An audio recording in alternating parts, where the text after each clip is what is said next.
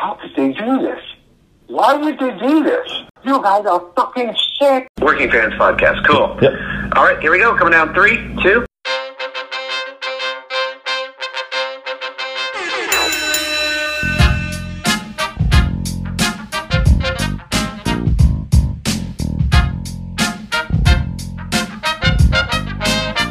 Welcome back for another week of the Working Fans Podcast. This is AJ. I'm the former wrestler. We've got Dave, the ultimate fan, here with us as we do every week. Our producer Joe likes to make us sound good and makes us look way more professional than we actually are. As always, you can find us on Twitter, that's @FansWorking, Facebook, Working Fans Pod. We've got email where you can reach out to us and please contact us to let us know what you think of the podcast and for any ideas that you might have. That's workingfanswrestlingpod@gmail.com. We're on Instagram where you can keep up with us at workingfanswrestling_pod. And then you can now listen to us on all major platforms, including Anchor.fm. We're on Google Podcasts, Spotify, Breaker, Overcast, Pocket Casts, Radio Public, Apple Podcasts, and you can actually check us out on YouTube. Now, it's important when you go onto the Apple Podcasts and YouTube, hit that subscribe button, give us a rating, let us know what you think so you can help us out and we can continue to do what we love and bring you guys in as fans. If you're listening to this podcast right now, the Working Fans Podcast, then Happy New Year to you. And we know you can listen to other podcasts, but thanks for taking the time to listen to this one, man. I mean, hey, I love podcasts myself, and I'll be listening. So, all right, everybody, it's the Working Fans Podcast with Dave and Joe, and today we got big-time wrestling fan, teacher of poetry, lover of poetry. He's got his own book out. We're going to talk about that. Lost City Highway? Lost City Highway. Hi, thank you. Joe remembers. And he's my motherfucking friend, Mr. Jake St. John. Jake, how are you, sir? Pretty good. How are you guys? Thanks for having me. Man, thanks for coming on. So I'm going to tell the story real quick, Jake, and you can kind of jump in real quick with this. The first time First, I have to wish you a happy Stone Cold Day.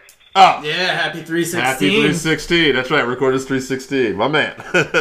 I didn't even realize that till I saw you wrote that on Facebook, and I was like, holy shit. How did that not occur to us? Perfect booking, though. Yeah, it was, right? So, but I don't think people are going to know this. So, Joe, were you a fan of the PWI magazines? Pro Wrestling Illustrated? I've read them, yeah. Okay, all right. You're a little younger, so you had the internet more than we did. I did a little bit. I would say I'm still kind of technically in that old wrestling magazine bubble. Yeah. I don't know if it was necessarily Pro Wrestling Illustrated, because I would get the WWE magazine, right. WCW. I got the WCW comic book when they were selling it, so...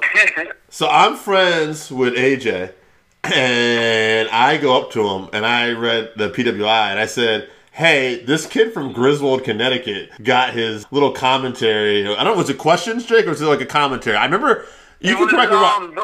It was in PW Inside. Yeah. Where fans send in letters, and I sent them in a letter talking about some stuff. Yes, it was about Psycho Sid and the Hollywood Blondes. That sound right? Well, yeah, it was a push for Psycho Sid and the Hollywood Blondes, yeah. Yeah, I remember. It was like, because there wasn't many of us around that like loved wrestling like when we were a kid. So when we were in that age group, I'm like, oh, this guy likes wrestling and he's in my area? Yeah, that's usually when I carried the magazine around with me for weeks. I mean, that's pretty cool. Yeah, you got it printed. I was definitely jealous, man. I guess that's probably the first time I ever was published, was that magazine, Pro Wrestling Illustrated. Yeah, right. True. And you and AJ had a class together, right? Maybe? Yeah, AJ and I had art together, and then you and me and Zach and Flynn, we had early child development where we had to watch kids. Yeah, right. That was the following year, and I think before that happened, you and AJ hit it off. Like I told him about you, and then he said, I think I have a class with that kid. And so you guys hit it off, and then we ended up all going over your house to watch the Slamboree 94 pay-per-view. That's right, yeah. Which stole the show was, I want to say for me, was Tully Blanchard and Terry Funk, because they were older but still tore the fucking house down, and it was like a wild... Yeah, that was probably the best match, yeah. Yeah, my memory's pretty good with some of this shit, so... So what was, because I don't remember if I ever asked you this, but maybe you can tell me, what was like some of your earliest memories of wrestling, and like what got you into wrestling? What got me into wrestling was actually, remember Michael's Market in Jewish City? Yes. Where Walgreens is or whatever now? Yep. I would go shopping with my mother there, and I remember one day, I don't know if it was raining out or whatever, but she told me to go get a magazine, or I think they had books too, like Party Boy books or something. You know, nothing crazy, but so I was looking in the magazine section, and I found, it wasn't Pro Wrestling Illustrated. I want to say it was like Wrestling Superstars or something like that, and it was a big glossy magazine, and Lex Luger was on the cover, and I'd never seen him before. Like, it was Lex Luger on the cover, and there was a small inset photograph of the Road Warriors, and there was nobody from WWF. It was all these guys I'd never seen before. Right. So I grabbed the magazine and bought that, and then I had a list of all the wrestling shows that were on, and I went through the TV guide of the actual magazine and found, like, I think it was NWA, WCW at the time, something Right. like that, and so I got up on a Saturday morning and watched that, and I thought I got hooked. It was that one magazine, because it was all these guys. I'd only seen maybe one or two WWF shows at the time, and Right. then seeing this magazine of a whole different world, that's what got me turned on. Found everything out.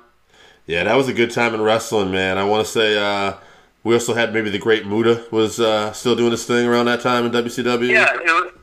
Yeah, it was about, I'd say, about a year before Muta, probably, because I remember going back probably, I remember late 86, 87, I'd say. Yeah. But it was that one magazine that gave me the bug. Like, that's when I just started watching nonstop. So you had early memories probably of WrestleMania 3 with Hogan, Andre, Steamboat Savage and stuff too, maybe. Yeah. I remember my dad, he'd get the newspaper, and he'd always tell me if there was Saturday Night's Main Event, the wrestling results, or I remember waking up and asking him if they had the results of WrestleMania, and he read all of them. Wow. It's so funny, like, talking to you about this stuff, like, you know, talking about the TV guide and the newspaper. Like, a lot of kids probably going to listen to this and be like, what the fuck is that shit? I guess it's probably 75, 80 by now. Yeah, right? Before we get into some of the stuff you're doing now, Gary the Barber in Jute City, all right? Yeah. You guys knew him, and we all ended up going to SummerSlam, like, on the same trip. Yep. And you guys were giving me shit about this. I was telling them the other night, like, yes, we went to SummerSlam 98 on a school bus to Madison Square Garden, New York. I think the driver fell asleep on the way home, but we all made it. Yep.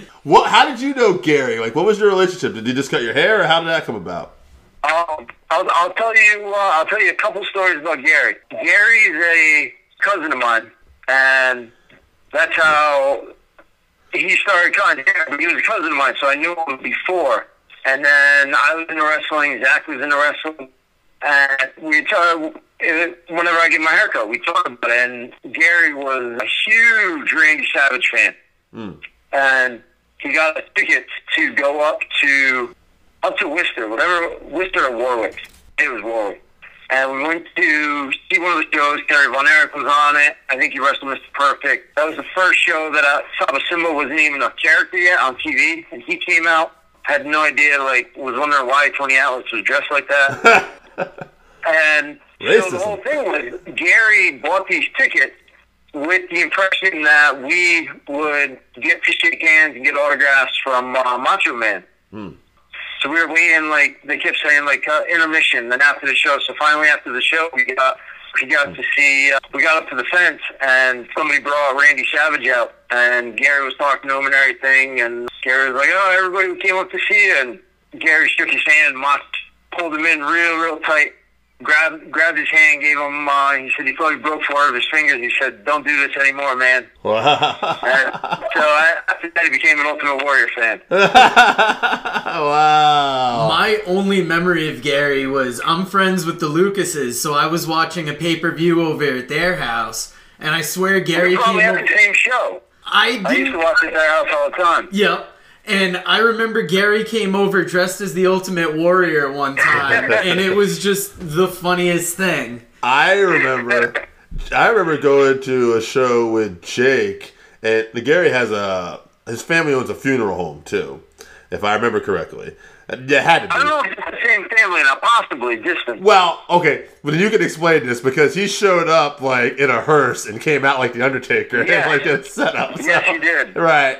So that's how he met us. And that was like the first time I ever think I actually saw and met Gary. And I'm like, whoa, this guy's a character. Yeah, that's some He showmanship. came running up my driveway dressed as the Ultimate Warrior one day. That's hilarious, man. But the other story I was going to tell you about him was I break this story out every now and then. My students at school is how I became very good, close personal friends with Dwayne Johnson. Oh, I wanted to ask you about this anyway because he did an autograph signing at Chute City Mall, right? Yes, he did. And he got his haircut. Okay, you tell the story. So it was SummerSlam, right? Where it was The Rock and Triple H for the IC title. Yeah, ladder match. Yes. Yeah, ladder match. So the following week was I can't remember his name, but there used to be a sports shop down the hallway from the barber shop. Oh, CNS Sports. Yeah, CNS Sports. And he would bring in Steve, I think his name was, would bring in all different wrestlers and everything, and he brought Conan in and whatever, and Val Venus, but he brought The Rock in right after the SummerSlam, and they needed like a place for him to hang out and everything, drink coffee and relax. So Gary had like I think that there was stairs in the back that they could bring him in without him having to go through the crowd and the line and everything. So he came in, we had coffee, and his wife at the time was pregnant with their first daughter. And yeah, he was a real cool guy. He brought Mark Henry with him, and I remember I was sitting on the couch with Mark Henry, and man, I've never felt so small. He was massive. Yeah. Real cool guy, soft-spoken. But yeah, I got a picture with The Rock, and Gary took a picture cutting his hair, and he's a real good guy. I mean, he hadn't hit like he obviously isn't what he is now, but just a real cool, humble kid. Now, was there a joke or something that somebody made? I kind of remember you telling me a story, maybe, I could be wrong, that The Rock said, hey, why don't you give Mark a haircut? He likes it or something like that, and Mark Henry kind of growled jokingly. Yeah, Mark, he didn't talk much at all. He just kind of, it was like real soft mumbles, and I don't know that he had the confidence that he has now, and he didn't want. And it was early in the morning too, so he might have not been ready to drive The Rock around, and Sure. he was a pretty quiet guy. He was nice to me. I talked to him briefly. I was pretty scared to approach him. He seemed not too thrilled to be awake or whatever. Yeah, he's an intimidating presence, I'm sure. Yeah. Mark Henry says we're going to do I something. mean, he talked to us kids and everything. I get a feel like Mark Henry tells you we're going to do something today. You just go along whatever Mark Henry has planned. Exactly. Yeah, my buddy Josh isn't even a wrestling fan anymore, but he has a picture with Mark Henry from that day, and he's even got a Polaroid with Sonny that I imagine is from those times hanging out with Gary and them. Yeah, I actually went over Josh. I remember Josh was big into Sonny, and he was big into Goldust. He loved Goldust when he first showed up. That's awesome. I remember going over their house once to watch a SummerSlam. I want to say it's the one where it was the second ladder match, maybe with Razor and Shawn. It was like in Pittsburgh. Probably, yeah. Yeah. And I don't know where we watched it, but we also watched, it might have been their house, but it was like the Survivor Series where Brett beat Diesel and Diesel jackknifed him afterwards. Yep. Yeah. I remember one, it was Ahmed Johnson's debut, and he like slammed Yokozuna or something like, and gave out the biggest high-pitched squeal. That was at Lucas's house because I remember we were just rolling on the ground, like the noise that Ahmed Johnson made when he slammed him. Dude, I still remember him making that fucking noise too. That taunts me sometimes. We want to move on here a little bit. Somewhere we got disconnected a little bit because, you know, obviously life happens, and so you developed an interest for poetry, and that's how you got your book out and everything. How did that happen? When did that happen? And give me some insight on that. So I used to write song lyrics growing up in high school and everything. I would write really terrible song lyrics. And I was always into Jim Morrison and the Doors, going back to the Lost Boys movie. They had a couple of People Are Strange, and they had the picture of Jim Morrison. So the Doors were always something I was interested in. And I was at school up at UPenn one day, and really into the Doors, really into music and everything at the time. And there was a used bookstore up at campus, and I bought a copy.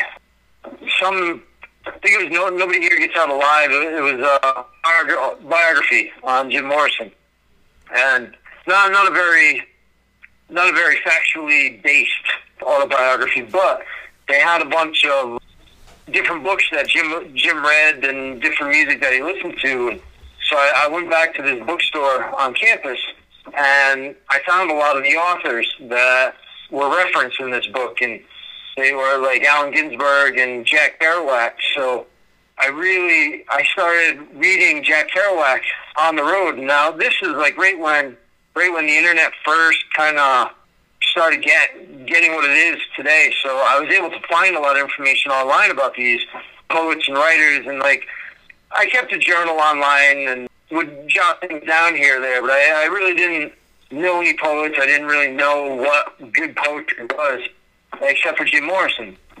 So through that book, I got turned on to all these other poets, and then I started writing. It was New Year's, maybe 2001, that I really said, I'm going to try and do something with this, and started taking it serious, and started reading and finding out about poetry and new poetry. And then my friend Mike, he also got into Kerouac because he was into the traveling, which we both were. So we ended up going cross country, and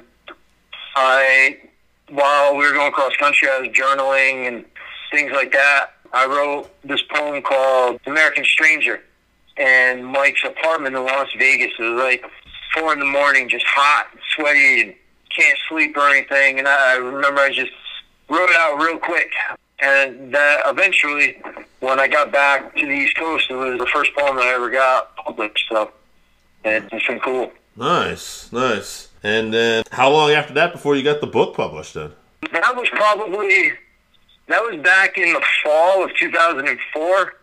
I was in line at a coffee shop with a friend of mine, and they were real supportive of my poetry, and I said, this will be the year. This year, it was right around New Year's, so I was like, going into this new year, it must have been 2005, I'm going to read poetry in person. I'm going to get out, and I'm not going to be shy anymore. I'll do it. So we get up to the counter, and as I'm about to pay, she says, I guess you're reading next weekend. And I look down, there's this wild flyer about poetry open mic every Sunday. And so I went the next week, and I met this guy, Tom Weigel, who this poet that was just unbelievable. I mean, this guy had this energy I'd never felt before, and we became quick friends. He was quite a bit older, not quite, 30 years or so, and he became my mentor, and he helped introduce me to some other poets and things like that, and then started publishing in different magazines. I had a couple of small limited edition, like 30 or 40 copies, sold books here or there, real small press, like do your stuff, punk rock type magazines and books. And then this book came about in late 2018. I had gotten published in this magazine out in Mystic a couple of times called Out of Hour. This editor, Sarah Page, she ran a magazine in Mystic, Connecticut, and then relocated out to San Francisco, kept the magazine going. I got a couple more poems placed, and then one day I got an email from this kid, John Brombacher, and he was talking about my poetry and how he enjoyed it and everything, and how he was starting a press. And so we kind of talked over the years, nothing came of it, and then maybe 4 or 5 years later, I realized that I had a stack of poems, like 15 years worth almost of poems that had been published and really solidified. And John and I had always been in touch, and he really wanted to do a book. And so it just kind of came together like that, just by chance, him catching my poem in a magazine out in Los Angeles, and that's how it happened. I mean, it got published in San Francisco, and he was down in L.A., it just kind of fate took over, I guess. That's nice, man. That's cool. Let me ask you now, you've done poetry live on stage too, right? Yeah, on stage, yeah. I've done readings all around Connecticut, done a lot of feature readings. I did, a friend of mine videotaped me because there was a festival out in Leicester, England, a couple years back, and I had video about 10 minutes worth that I read and sent out to this Beat Generation festival out in England, so that was pretty wild. Yeah, I was going to ask you, so do you get like a nervous energy before you get up there sometimes, or? Oh, yeah. I mean, it doesn't matter if there's 5 people in the crowd or 500. I mean, I'd be lucky to be in front of 500 people, but it doesn't matter how, for me at least, for how many people. A lot of nervous energy, a lot of pacing, a lot of wandering around, and I don't know why. It's just how it always is. I keep it bottled up, and it's different. No, we get it. I mean, there's certain. Obviously, we're all friends here, but like there's certain times like we've interviewed like Al Snow or somebody, and like I know minutes before, like I'm like I got like a nervous but kind of excited too energy. Like, man, I can't wait to see how this fucking goes. You know, like I kind of want to jump into it and get over with, but I'm also like, let's do this. You know, like I don't want to wait around. You know. Exactly. Yeah, I just want to jump in. I want to get to it, and Right. Let the chips fall where they fell, but we're gonna find out, right? I feel like that was a lot of the early interviews with us, where we get like real nervous before, and it's like, fuck, I don't know what to expect. I do think, right, because we do this almost on a weekly basis. We're a little more relaxed, but I will say this: if tomorrow we scored a fucking interview with, all right, I'm not even just the biggest fan of the guy, but let's say we scored an interview with fucking Batista or something. Like, he's okay, but you know what I mean? I'd be fucking like, holy shit, we got fucking Batista. Like, we can't fuck this up. Yeah, like, you know what I mean? Like, exactly. Yeah. So, So, I think there's levels to it. I mean, I think with anything, repetition, if you do something all the time, but... The Lost City Highway, now, did that name come along with this road trip? Yeah, I mean, getting the book together, getting the poems organized and edited down, and John was real great about keeping the integrity of the poem, and any editing decisions, he didn't do anything until I signed off on it. And the one thing that neither of us could figure out was the title of the book. Like, I was going through taking titles of poems and then taking phrases, and I was texting out to a lot of different poet friends, John Greiner, Dave Kennedy, and I was like, what about this title? What about this title? And every time they're like, nah, it doesn't mean anything. That's weak. You're giving this image. It shouldn't be like that. And like John would shoot me a text like, what do you think about this? I was like, I don't know. And then I'd send it to him. He's like, I don't know. And then finally, like, we were kicking around some different phrases as far as having a highway and then cities, and I don't remember how exactly the title came about, but we're talking like a good month at least trying to figure out just the title of the book. Like, we were ready to go. We were ready to do it. And we didn't have a title for the book. We didn't know what to call it. I'm very, very particular about titling poems and titling books. Like, everything has to make sense. It can't be all just grab a title and go with it. I'm very particular that everything be specific and important. So the title of the book was, we couldn't go forward until I felt very happy with it. And eventually when Lost City Highway clicked, we both were kind of like, yeah, that's the title right there. And because a lot of the poems are road trips and poems when I was living in New London and things like that. And so it all kind of tied up 15 years where the poems are written. We got a fan question for you today. Our boy Mike Flynn had messaged us with some questions for you. I'm going to hit you with them. He's got 3 of them. I think you saw some of these. Your feelings on the Raven character and kind of the whole Edgar Allan Poe persona. What do you thought about that? Raven, I think, Raven is just one of the greatest characters ever in wrestling. I mean, he was the Jim Morrison of pro wrestling. Just fantastic. I mean, I loved Scotty Anthony at the time, and I loved his work going back to like Global, and just for him to go from that Flamingo character to real life Raven was just dude. One of my favorite characters ever. I'm so glad you said Scotty Anthony, because that's the first time I saw him too in Global Wrestling Federation, and there was something about, I watched a match where he just turned it up a notch and he started doing all his moves really fast, and I'm like, oh, I like this guy. And then I want to say he had the Scotty Flamingo thing in WCW, and I rooted for him. I think he had the light heavyweight title briefly. That's where I became a fan of it. Yeah. And, like, it blew my mind years later that Raven was Scotty. So then we go to Johnny That's Polo. right, yeah, he went to WCW before, and then Johnny Polo, that's what it was, because I was thinking Scotty Flamingo and Johnny Polo, and I wanted to call him Johnny Flamingo. Yes. That's right. He had that denim jacket with the pink fringe on the arms. Yes. That he was managed, and when he got to WWE, he was managing Adam Bomb as Johnny Polo. Yep. And he used to cut this promo with the Quebecers too, right. But he would always cut this promo with Adam Bomb, I remember, when he talked about picking him up for like the power bomb or choke slam. He'd be like, well, up you go and down you stay. And I was just like, oh, that fucking was like just so good for me as a kid.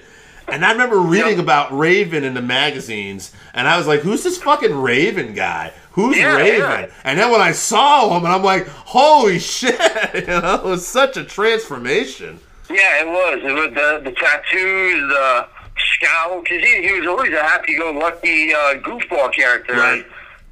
And, man, there was just something different. There was really nothing like that in wrestling at the time. No. ECW was just starting out, but he really ushered in that real life character, that real building off who they were in real life. Because it sounds like he was having a tough time himself at that period of his life, and he just, Raven was unbelievable. Yeah, I'm a big fan. All right, so other question too. We have two more questions. How would you rate the poetry of the genius Lanny Poffo? I would probably, on a scale of 1 to 10. On a scale of 1 to 10? Yeah. We're not doing the Meltzer. On a scale of 1 to 10, I would put it on a frisbee and I would throw it in an opposite direction. Okay. So genius isn't getting it done on the poetry side or the wrestling side, really, because he really didn't. Out of the father and the brother, clearly Lanny was not having the most successful career out of them. So no, and I'm sure he's a wonderful guy. I feel bad. I'm telling stories about Macho Man breaking my cousin's fingers and Mark Henry intimidating all of us, but they really were cool guys. They just, it was Macho Man. You want to have a story. Yeah. Macho Man tried to physically assault you.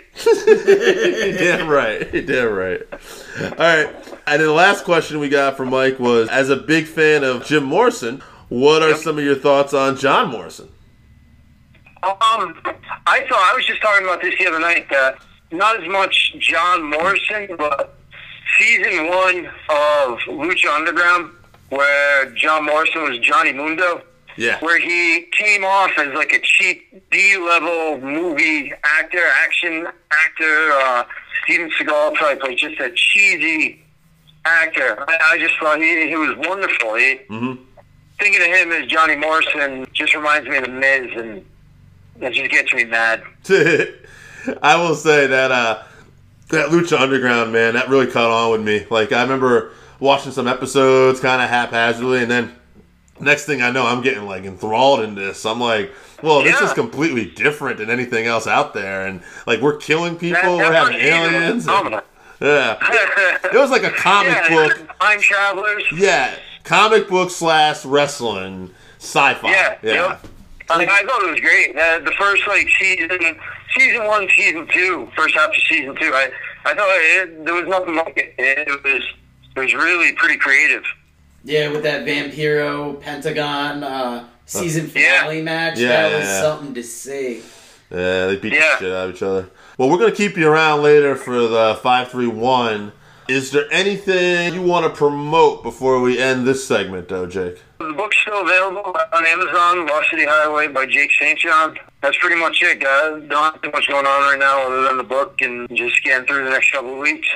All right, my man. Yeah, hopefully we all get through the next couple of weeks with no issues and life gets back to a little normalcy. When we can maybe watch wrestling with crowds again, hopefully at some point in the next month or so. Yeah, you guys looking forward to a Raw tonight from an empty Performance Center where you're bringing in Stone Cold, you're bringing in a couple other Undertaker. people. Stone Cold, Undertaker are going to be in front of an empty arena show tonight. You're really popping the boys with that one. Jesus. That's what we did before we even go. I'll just talk about that for a second because that's a great point. Like, it is, and it's not just WWE. I mean, AEW is doing it this week too. They're going to have an empty arena show. UFC just had, UFC just did, and we don't know if these guys are still going to be able to have shows. And I know Vince is getting a lot of heat for not canceling Mania yet, but there is talk that I guess there's some insurance thing that he's not going to get paid if he cancels it. And I gotta tell you, like, I don't know if I would if you can tell me I could wait another week or two and they're gonna pay for fucking everything, I'd probably like, all right, the show's still on as far as I think about it though. Owen died mid-show and they kept going. Oh so yeah, this motherfucker ain't stopping anyway. Yeah. I mean, if you tell me, I saw a headline today that the town have to step in and shut it down. Oh no shit! Yeah, he's not. If they don't, they must not know Vince McMahon. If they're waiting for this guy, exactly. It's Vince McMahon. Yeah, you expect him to do one, and he's not going to do it. Nah, he don't give a fuck. He will put that show on an empty arena and book himself against God again, and do it like a main event, and say this is what we're doing. No, he's going to put himself against the coronavirus. The corona, he will. Beat it, and then it's going to be fake news. Don't give him any ideas. Yeah. We're gonna have Donald Trump, our president, as special referee or some shit. Oh man. Yeah, that's the America screw job. Yeah, don't. If whoever has to make this decision, the governor or if it's the mayor, I don't know, in Tampa, whoever has to make. Just make it already, because Vince ain't fucking doing it. You're wasting your time. Yeah, I gotta know whether to buy those shows on Fight TV, too. I don't want to pay the money now and then go through the claims process with Fight. Look, I bought Joey Ryan's Penis Party 2. It is not happening. I would like my money back. And if you put it back on the bill, can you put it under something different? Okay. On that note, that's going to do it for this segment. Jake's going to stick around with us. This is the Working Fans Podcast. Working Fans Podcast with AJ and Dave. And I got a special guest today. One half of the former NWA Tag Team Champions and part of the group Strictly Business, Mr. Royce Isaac. Royce, how are you, sir? Hey, what's up, guys? Thanks for having me on. It's our pleasure, Royce. I think my co-host forgot to mention that also the future Crockett Cup winner for 2020. Hey. Just saying. No, I appreciate that we got to it eventually, because that's definitely on the docket for sure, man. The Crockett Cup's coming up April 19th, so we are in wild card season, baby. I'm ready to have a big year. Obviously, last year Crockett Cup was a coming out party of sorts for the wild cards. So I think this year, onward and upward, we got to take the cup home with us, baby. Yeah, it's funny you talk about that. Obviously, you're a competitor, you're an athlete. Did I see you training with Josh Barnett? Yeah, man. So, the cool thing is, living in LA the past 2.5 years now, is you make some pretty cool connections. I met Josh at a Suburban Fight show. Randomly, it was after a GCW show, they had a Suburban Fight that ran directly after that I was on. I wrestled KCB, who's a really good East Coast guy for GCW. And after the match, we were just talking and bullshitting. And I think it was one of those things where, we got along. We trained together a couple times now. I have some elbow bursitis I'm dealing with, so I'm trying to heal up and whatever. But it's really cool anytime I get to learn something really a master like that. And it's someone that's had such a storied career. Josh is really, really cool. He actually referred me to the doctor that's helping with my elbow bursitis. So really legit, really good dude. I can't wait to train with him some more. I have a shoot background from my college wrestling days, and it's something that I enjoy, and I'd like to get back to. So. Well, people talk a lot about legitimate backgrounds, and the fact that you wrestled for Cornell out there in Iowa is absolutely incredible. Any of us that did amateur wrestling know that where you want to be is a state like Iowa or Minnesota, somewhere out there in the heartland where wrestling is God. Yeah, absolutely. I think you either want to be in the Midwest. I think Iowa obviously has a long storied history And it's gotten to the point now, too, especially for high school, and then now with K.L. Sanderson for college, Pennsylvania has gotten really, really good as far as that goes as well. So it's like there's a few really, really good hot spots for people who can shoot really well and whatnot. It's really cool now that Josh has the Bloodsport series that he's been doing, that, you know, he's been able to showcase more like an old school Pancrase shoot style for pro wrestling, because I definitely think there's an audience for that. Like, I really enjoy watching that kind of stuff. I'll still go back and watch old Pancrase matches and whatnot and watch them on YouTube and stuff. And so it's definitely a different kind of spectacle than that. Yeah, no, we're huge fans. We actually went to the Bloodsport where it was Barnett versus Minoru Suzuki. And, yeah, just a great show. And I'm a big MMA fan, too. Like, I just watched, I think it was 248 this weekend. Oh, God, let's say Romero versus Adam Saya or whatever. Yes. The friggin' co-main event, the two females fighting. The women tore it up, right? Oh, man, that was one of the craziest fights. They stole the show. Yeah, unbelievable damage done. Like, I don't know if that might be one of those things they say is a career shortener. It was definitely, it was a crazy fight. Yeah, you don't have too many of those in you, kind of thing. Yeah, right. For sure. Now, as a competitor, too, I couldn't help but notice this on Facebook. I wanted to ask you, I'm assuming this has to do with your lifting credentials, but maybe you could clarify. Big Bad Deadlift Daddy? Is that your nickname, or is that one of them? That is my nickname. So, I mean, that all comes from, I'm a huge Scott Steiner fan. And shout out to Scott. I know he's in recovery right now. He had a health scare. But I grew up a Scott Steiner fan. Always been a big fan of Big Papa Pump. I mean, obviously, I deadlift for workout, my own personal workouts and whatnot as well. But even outside of that, one of my biggest moves in my arsenal has always been like my deadlift suplexes, and since that was something that I was kind of getting known for, it just made sense because I didn't want to be like a small booty daddy. I mean, one, I have a big butt, that'd be kind of weird, and two, I didn't want to completely like bite off his style or whatever, but I wanted to pay homage to Steiner and kind of incorporate my own. What would be my take on it? So, Big Bad Deadlift Daddy is how that came into play. Awesome. Royce, the first place I got a chance to really see you perform was Championship Wrestling from Hollywood. And at that point, you had more of a almost Scott Steiner look with the bleach blonde hair and the goatee. But did working for Championship Wrestling from Hollywood, did that actually get you used to the studio, which seems more similar to what you're doing now with the NWA? Yeah, no, I definitely think that style, like, cause a lot of people don't realize that they have to watch Hollywood. It is filmed in that studio style. I think that really helped me be prepared for what a studio day would be like. I think that, getting to work with various, talented people on the way up there, like, people like Bateman, and Andy Brown, who's still there, is really, really talented. Super beneficial for me.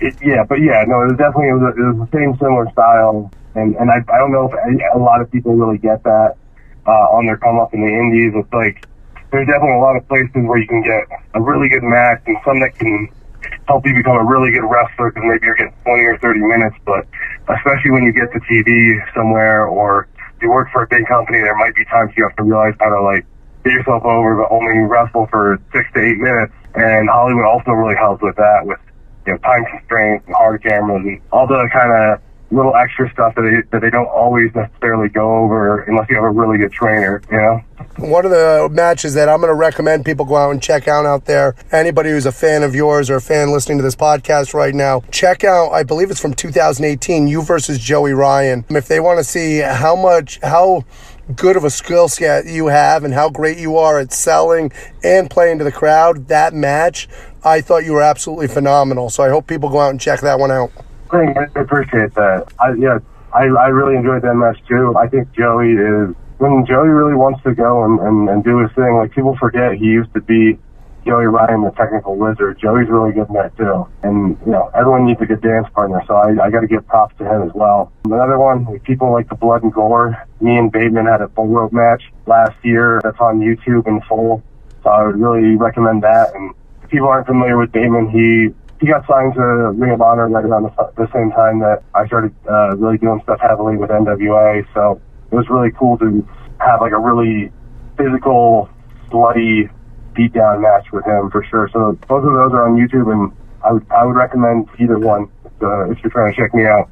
Yeah, it's interesting that you bring that up because he's talking about the technical match, you're talking about the bloody match, and now, like, you're in Strictly Business, you're a serious performer, but you also kind of have this different thing going on with Mae Valentine and Sal, and it's interesting. It almost reminds me of, like, and no offense to Sal, like, I don't want to say he's playing George Steele, but, like, it reminds me of, like, the Macho Elizabeth thing, and it's interesting, though, because it's, like, there's more versatility, it seems like you're getting to do in, different aspects of your character now, evolving. Yeah, no, I mean, I really, personally, I find it a blessing that I've been able to show off more folds in my character and what I can do in more range. I think that only benefits me long term. Like, I hope people can see that and recognize that as well, and hopefully they will over time. I think it's important to not just be one dimensional. Like, there should be, like, wrestling, one of its greatest attributes to me is that it's like such a variety show that you get so much out of it. And the more that I can contribute to that, the happier kind of I'll be, because I think that, it's like some people, you never know what's going to stick with people. Obviously, there's a lot of people that really enjoy good technical wrestling. There's some people that want to see car crashes and whatever, and there's some people that, like, I remember so many of the mid-card to low-card people from the Attitude Era, and it has nothing to do with anything they were doing in the ring. It was because of vignettes and, promos and whatever the interaction was between them and another mid-card. Like, that kind of stuff can be really memorable, too. And I think if you can show everything, no matter where you're at on the card, and luckily I'm in a place where I'm with Strictly Business where, it's a primo act and whatnot, but you can really show more value for yourself when you are in a setting like that where you can show your range. Royce, we had on about a month and a half ago, we had a legend and Ricky Morton on, and he gave you one of the best compliments I think that you can give a fellow wrestler. And he said that wrestling you and Tom Latimer was basically like having a night off in the ring. And to hear a legend actually talk about you that way, that's got to be a cool thing. But what were your influences growing up, and what time period did you actually start really following wrestling? Well, yeah, I just turned 31 in February, so I'm an Attitude Era baby. Like, I came up when, wrestling was really hitting its boom period. I was definitely more of a WWF guy than WCW, but I watched both products pretty regularly. When I was a kid, I liked all the cool guys, all the Stone Cold, The Rock, Mankind. I was like a big, obviously, Scott Steiner fan, big Booker T fan, Diamond Dallas Page. All those kind of guys. And then when it comes to, like, my own personal stuff, I kind of try to take from everywhere. I think it's people do themselves a real disservice when you see someone and they're just doing, like, you can tell, oh, this guy is like a huge, I don't know, Johnny Gargano fan, and they're just doing like a cosplay of him. Like, Gargano's great, man. He's one of the best, obviously. He's amazing, but, like, there's already him. He's already doing himself. So, like, you got to find your own style and your own voice and your own self. And if you take a little bit from here, a little bit from there, a little bit of everywhere, you can actually make your own original kind of potion and thing. And I think it's also important, especially for character kind of work, take stuff from outside of wrestling. Like, don't just try to be like, there are certainly elements of like Macho and Liz with me and Myra, especially with almost even the shoot relationship of Macho being paranoid and whatever, but like you can always take from various forms of media and get influence from there. Like, I've always been a really big fan of Jack Burton from Big Trouble in Little China, Kurt Russell's character. I think there's something really, it's an amazing movie, and it's something that really is easily translatable to a face or a heel, for that matter. Where I'm like a big fan of, in the first Mortal Kombat movie, which is like super underrated as far as video game movies go. The second one kind of sucks, and I think that's partly why, but the first one was great. If you look at Johnny Cage's character in there, he's really good at breaking the fourth wall without breaking it too hard, kind of laughing at himself, but then when he needs to be taken seriously, he's taken seriously, because there is that element of, like, wrestling can be ha-ha and can be hokey and can be funny, but no matter who you are, if you can never be taken seriously in the ring as a threat, like, you kind of maximize your ceiling of where you can be. Yeah, there's a fine line between comedy wrestling and absurdity, and if you make yourself too much of a joke, then you're taken away from it. Sure, or if you, just not to get too sidetracked, but or if you do make yourself quite a bit of a joke, know when there's the moment that you have to turn it up a notch, really show people, hey, I'm an ass kicker and I'm a serious threat. You have to take me seriously. And then you can go back to your stick and it's fine. Timing.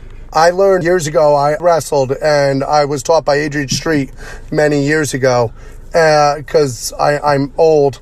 But one of the things that was amazing about Adrian was he took that really effeminate character, and it was a character where literally you would think anybody off the street would be able to just whoop the shit out of him. But when it came time to actually perform in the ring, he literally could maul anyone. So it's that finding that fine line and dancing it. Sure. Or like you look at like Aaron Stevens' early work as like Damien Sandow, he would be very like prim and proper, and like as soon as he took over though and he turned it up a notch, you would see a completely different side of him where he'd get really, really vicious for a second. You'd think, oh yeah, shit. Like he might have been popping around, popping circumstance and kind of prancing around and doing his thing, but all of a sudden he got real serious and like, I feel a little uncomfortable now.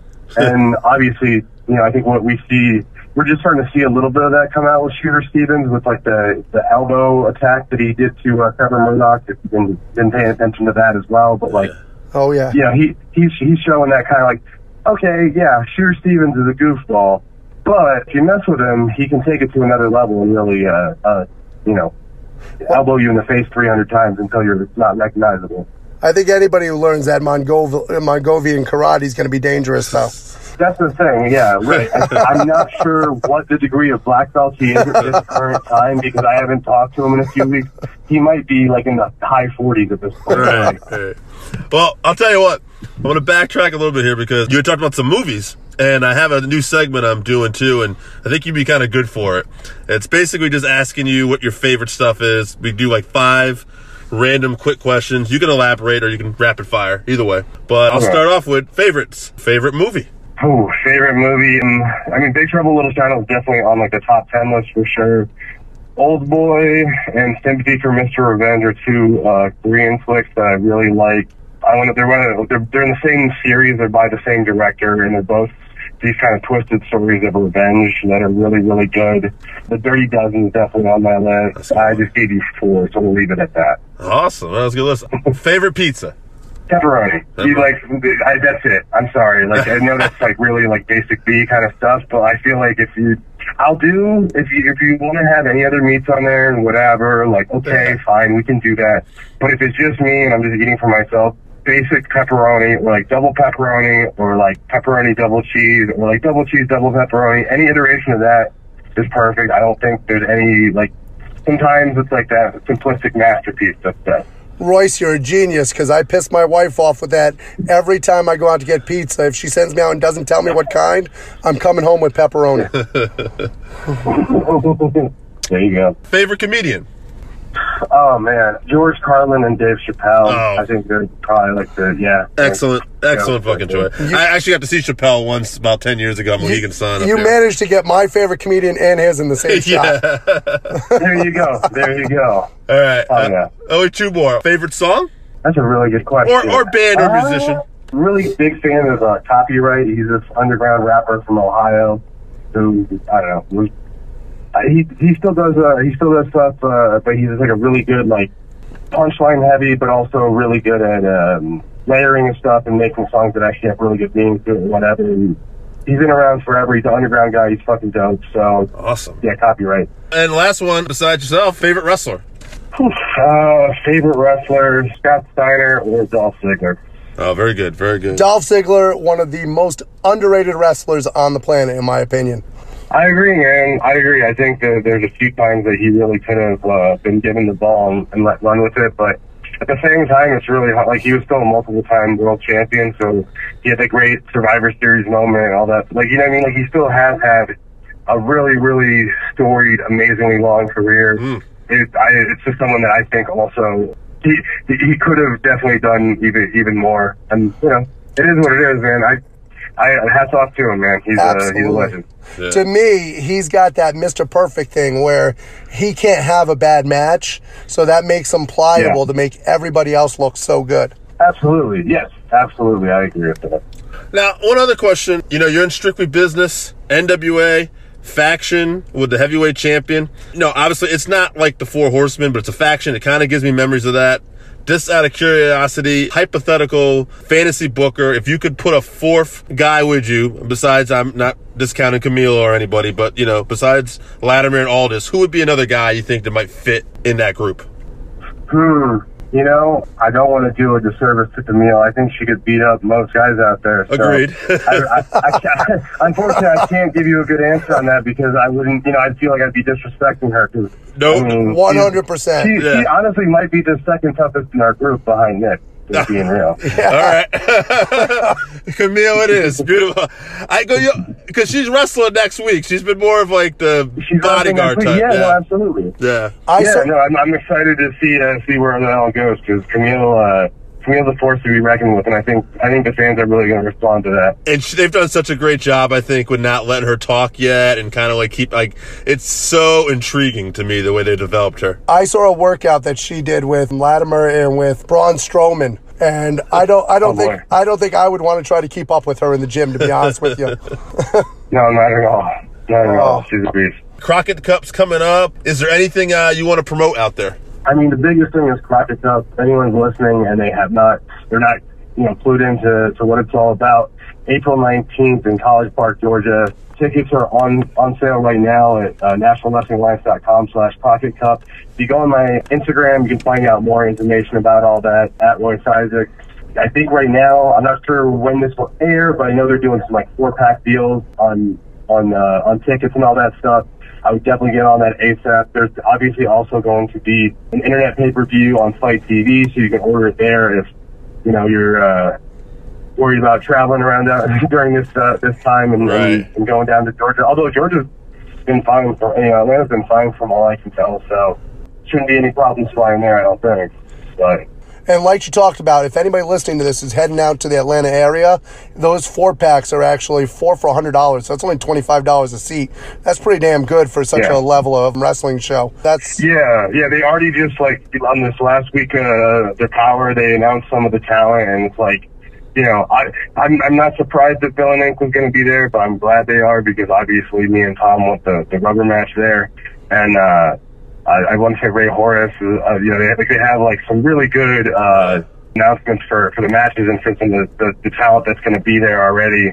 Some good NWA talent and also some really good Ring of Honor talent. And so it's going to be a good clash of styles, and it's our biggest NWA event yet. And I guarantee NWA's always done a really good job of under-promising, over-delivering on every pay-per-view, every taping that we've done.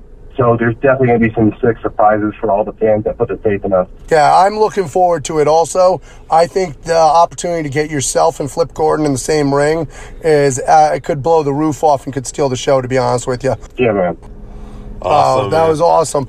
Royce, thank you very much for your time. We appreciate everything. We know that you're busy as can be out there, but please keep doing what you're doing, and thank you very much. Hey, thank you guys. I'm glad this was really easy to organize and nice, good podcast that hopefully the fans enjoy.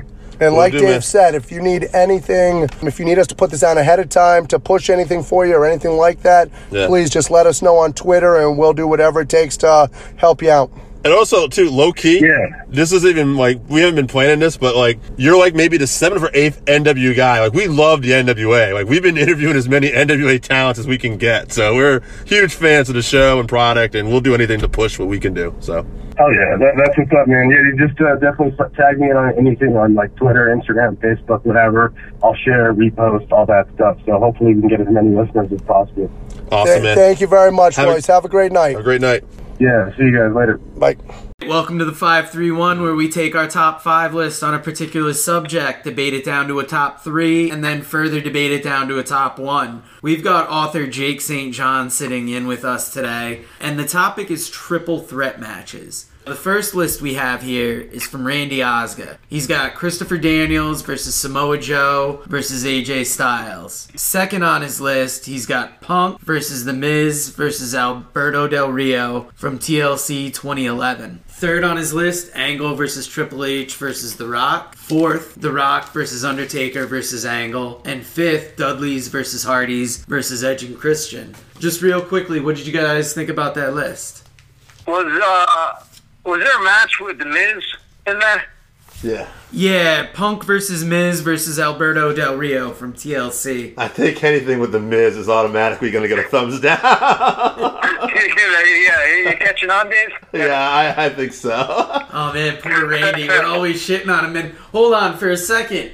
We got some claims that Randy thought you were drunk last week, Dave. Oh, Do you want to respond to these claims right now? I don't know why he thought I was drunk. Maybe he thought I was being a little homophobic or something. Maybe I don't know what the whole deal is. But I said that AJ was a big fan of Goldust, especially the Goldust who liked to touch himself, that was his thing. And I'm not drunk. That's my best fucking friend. And if he likes Goldust touching his dick, that's his thing. Randy, mind your own business. God damn, I thought I was going to catch the first wellness policy violation around here, but Dave, you took the heat on that one. Yeah, apparently. Now, we got Jake's brother Zach here, and his list is Douglas versus Funk versus Sabu, Triple H versus Michaels versus Benoit, Bryan versus Orton versus Batista. This is an interesting one. Devitt versus Ibushi versus Loki from Wrestle Kingdom 7. And Joe versus Daniels versus Styles from TNA Unbreakable. Pretty solid list. I think we should go right to Jake's list because I find it funny, and Jake knows this, how similar him and his brother are. We have never combined lists or talked about our list until after they were sent in either. Yeah. Oh, wow. Yeah. And that's a question I wanted to ask you. Like, do you and your brother do you like similar things in wrestling, or does he like certain things and you're into other? Like for me, I love NWA Power. My brother can't stand it. Mm-hmm. I'm a big fan of MLW. He likes it, but he's not a week-to-week watcher. So are you guys more similar or different in your interests? Yeah, I mean, growing up, we were very similar. We liked a lot of the same, a lot of the WCW, the Clash of the Champions, that was always huge. I think both of us took a lot of sick days from school. Whenever one of those was on the night before, we'd stay home and watch the tapes. I am huge for New Japan. New Japan that's my thing. And yeah, NXT, like we have very, very similar tastes as far as characters and things like that go. But yeah, we have very similar tastes, I'd say. Who was on your list, Jake? You sent me a text. How many, like, you have some of the same ones as Zach, I remember. So yeah, the only one I didn't have the New Japan on the list, his Devitt match, but I had in no order at all was Bryan Orton, Batista for the storytelling. Mike Flynn reminded me about that one. Batista. And then Benoit, Michaels, Triple H. Yeah. When Benoit got crowned. Yeah, pre-murder. Yeah, pre-murder. The TLC, the first one, was Edge and Christian, the Dudleys and the Hardys, just because for what it did as far as TLC and the triple threat match. And I have thoughts on that one. I've got my own opinion as far as how well that was done. And then I had Funk Douglas Sabu, it's promoted as the first ever three-way dance. I don't know if that's true or not, but... And then I had Joe, Styles, and Daniels, the X Division title match. Tell us for a minute what your thoughts are on that Edge and Christian, Hardys and Dudley's match. I remember watching the match, and if I remember, I should have double-checked, but I remember Edge and Christian during that match, they were kind of, I don't want to say safe, but it seemed like the poor Hardys just got murdered the entire match. And... it seemed like it was the Hardys and the Dudleys that did all the work in that match. And I am a huge Edge guy. I love Edge. Yeah. But I felt like the Hardys and the Dudleys, they did all the work, and Edge and Christian kind of cleaned up, which is fine for what their characters were and everything. Doesn't take away from the match. I think the Hardys, like, they deserve all the respect in the world for what they did in that match. Quick sidebar, too, because you talked about being a big Edge fan. One of the first times in recent memory, like, I popped huge was when Edge came back at the Rumble this year. I was watching that at a friend's house, and I was literally jumping up out of my chair. Like, I was just super excited. Love that guy. That was a great time in wrestling, and especially tag team wrestling, too. I was just talking about Edge right when he came back, and I remember when they started doing the vignettes for Edge, where he'd be like hiding in a street light or something and running down the street, and they had Edge written on the screen in this like weird fancy lettering, and I thought his name was Hedge. And I was like, what the hell? What kind of character is this? Why is he named after a bush and he's running down New York City in a trench coat? And it wasn't until finally when I realized his name was Edge, I was like, oh, that makes a little more sense. Yeah, thankfully for him, too. Probably worked out better. Yeah. So next up, we got a list from AJ. Yeah. We almost had an appearance from him this week, but fucked up on the recording. Yeah, we lost that one. Yeah, let's hope we save this one. We got backup. Yeah, Zicky Dice, if you ever go into the Maury show, we got you at the Cheesecake Factory. But his list, it has number 1, Funk versus Sabu versus Douglas. Mm-hmm. Goddamn, this next one is a mouthful. But number 2, it's Benoit and Malenko versus Public Enemy versus Taz and Rick Steiner. Huh. Yep. I wonder if you could tell us what event that's from. No, I don't think he can. He clearly looked that up online. Third on his list is Tajiri versus Super Crazy versus Little Guido. You know, an old favorite. 4, we got Benoit versus Triple H versus Shawn Michaels. Okay, that one, yeah. And 5, he's got Charlotte versus Bayley versus Sasha Banks. Yeah, I'm sure he. I made him tell me that event. He had to look that one up. He's a big fan of ladies wrestling. So yeah, he had to get one he in is. there. Yeah, sure. Anyway, so I'll get my list in next. I've got Dusty versus Steve Corino versus Terry Funk. Ooh. That's from the MLW King of Kings event. Second on my list, I've got Bryan versus Orton versus Batista. Third on my list is the Ladder Wars match that I'm surprised didn't pop up on more, between the Addiction, Motor City Machine Guns, and the Young Bucks. They fucking absolutely murdered each other at that event. 4 is Daniels versus Joe versus Styles, obviously. And 5, Triple H versus Michaels versus Benoit. Scott got us like a partial list. I don't know if I got it to you, but he didn't get the whole thing. Yeah, he only liked 2 triple threat matches. 2 or 3 of them. And he brought up that, like, we talked about this too. Like, I'm not generally a big fan of triple threat matches. That's why this list was a little hard for me. Like, you know, there's some good ones on this list, but for the most part, I like classic one-on-one matches. I'm a Hell in a Cell guy, not Hell in a Cell. I don't know how I dropped the ball on that. War Games guy. Yeah, War Games are always good. Give me 2 rings, a cage. I'm fucking all about it. Yeah, that was fun. The thing, too, is I think it's just overexposure with a lot of it. How many fucking triple threat matches have we had over the years? It's like, it's just not, like Elimination Chamber is like an event now. Yeah. And we have multiple. It's like, I don't care. You've got the inherent problem of if there's a triple threat match, there's 2 guys fighting, one guy's doing what? Right. One guy has to be laid out. Exactly, yeah. Who we got left here? Yeah, Sheaf's brought us a list. He has Triple H versus Michaels versus Benoit, Styles versus Daniels versus Joe, Hardys versus Dudleys versus Edge and Christian, another Super Crazy versus Tajiri versus Little Guido match. They have some good ones. I can actually say they wrestled on TNT a few times. Okay. Yeah. And then Bryan versus Orton versus Batista again. Mm-hmm. Jesse got us a list. This is an interesting list, and he's the one that brought us the idea. Yeah. He had Mysterio versus Eddie Guerrero versus CM Punk from IWA Mid-South. Oh, I've seen that. That is fucking excellent. Somebody showed me a DVD of that. Yep. He's got Triple H versus Shawn Michaels versus Benoit, Joe versus Daniels versus Styles, Funk versus Sabu versus Douglas, and then Angle versus Benoit versus Jericho. Is that from WrestleMania? Yeah, I kind of want to look that up. Yeah, Intercontinental / European title. Angle lost both without getting pinned by either fall. Yeah, that was weird. Yeah. Now, Dave, what's on your list? You're the only you've main event time, baby. All right. So WrestleMania 20, Benoit, Triple H, HBK. It was the very first one that popped in my mind. Say what you will about Benoit, the person, and how his life ended.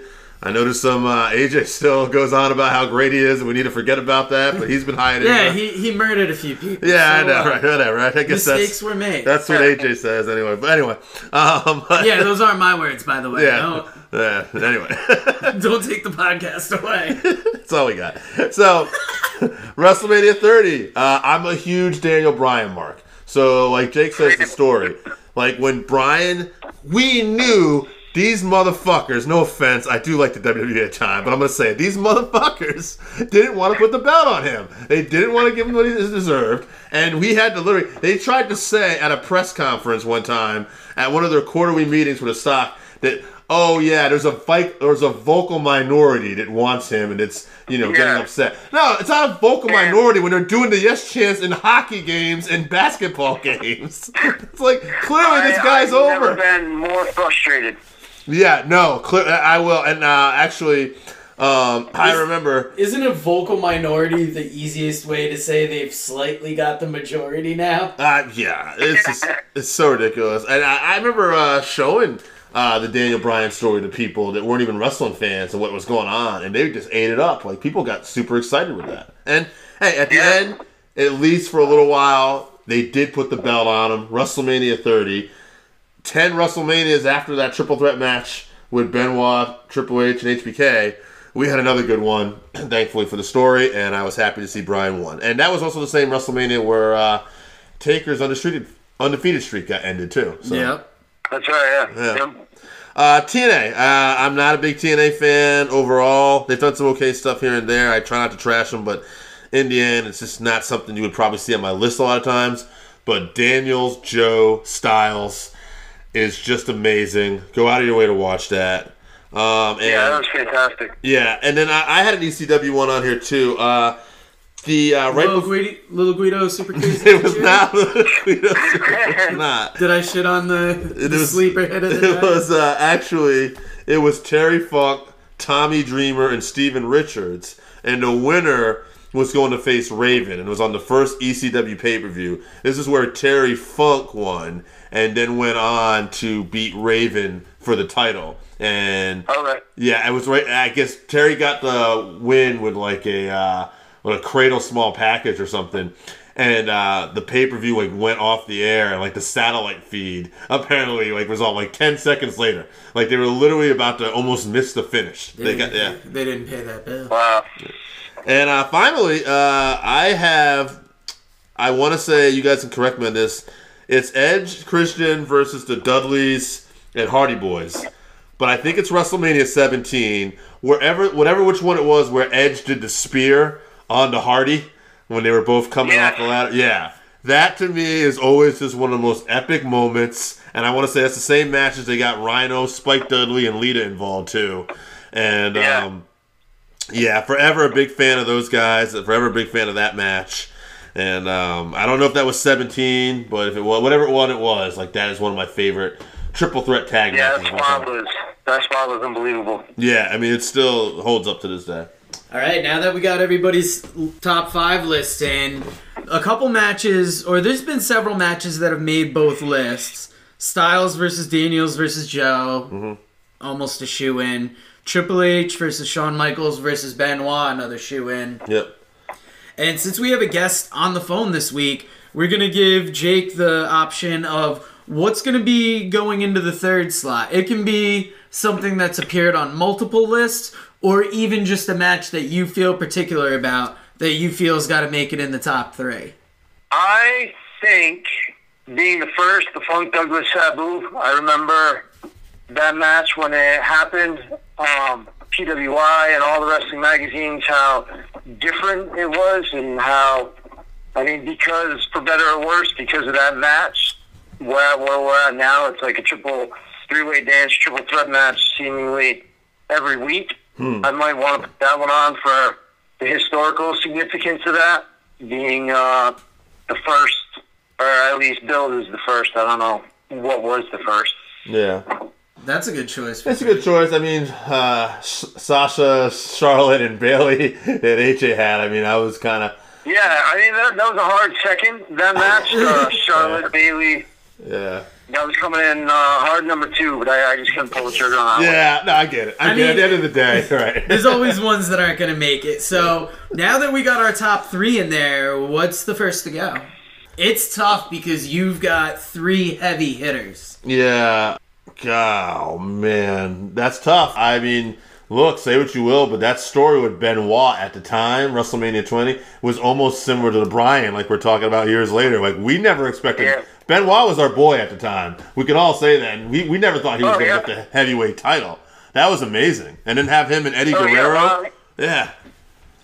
Do you remember there was a Clash of the Champions with Benoit?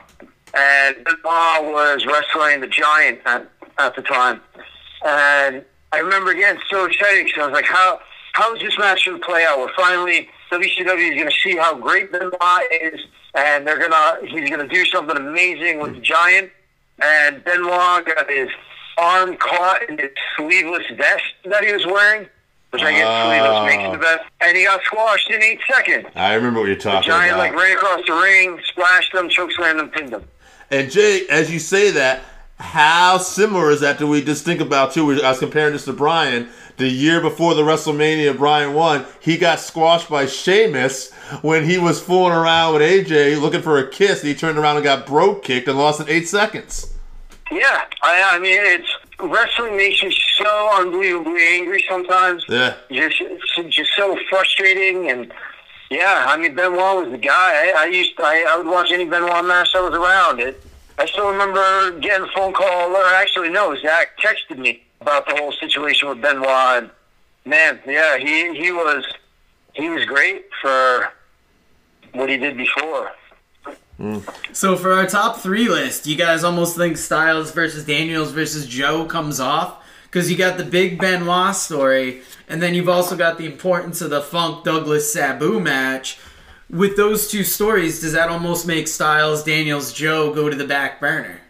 You know, honestly, I say... It's a good match. They're all good. Yeah. They're all good. Maybe just for giggles, I'd like to kind of take the big WWE match off of it. Even though, like, it's got a great... So take the Benoit out of there? Yeah, I'd like to see it down to the because, I mean, how often do we put TNA on our list anyway, too? True. But this fucking match... Yeah, hey, give him a bone. Give him something to hang out on. God, every time we talk good about Benoit, we either take him off the list or be like, can't talk about him anymore. We're only going to commit so far with that. It's tough. I mean, it's almost like after you talk good about it, you remember everything that happened afterwards, and you got to make amends or something. I don't know, but... Yeah. Yeah. True. So now we're down to Styles versus Daniels versus Joe, Funk versus Douglas versus Sabu. Who do you put over and why? Jake, I'll give you the floor, buddy. What are you thinking? All right.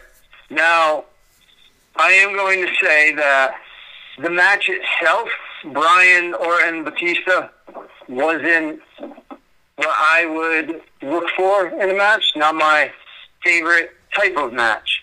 However, Daniel Bryan was and remains one of my favorite wrestlers of all time. Samoa Joe, Styles, Christopher Daniels, that match I could watch 100 times. It was the work rate, everything about it was fantastic.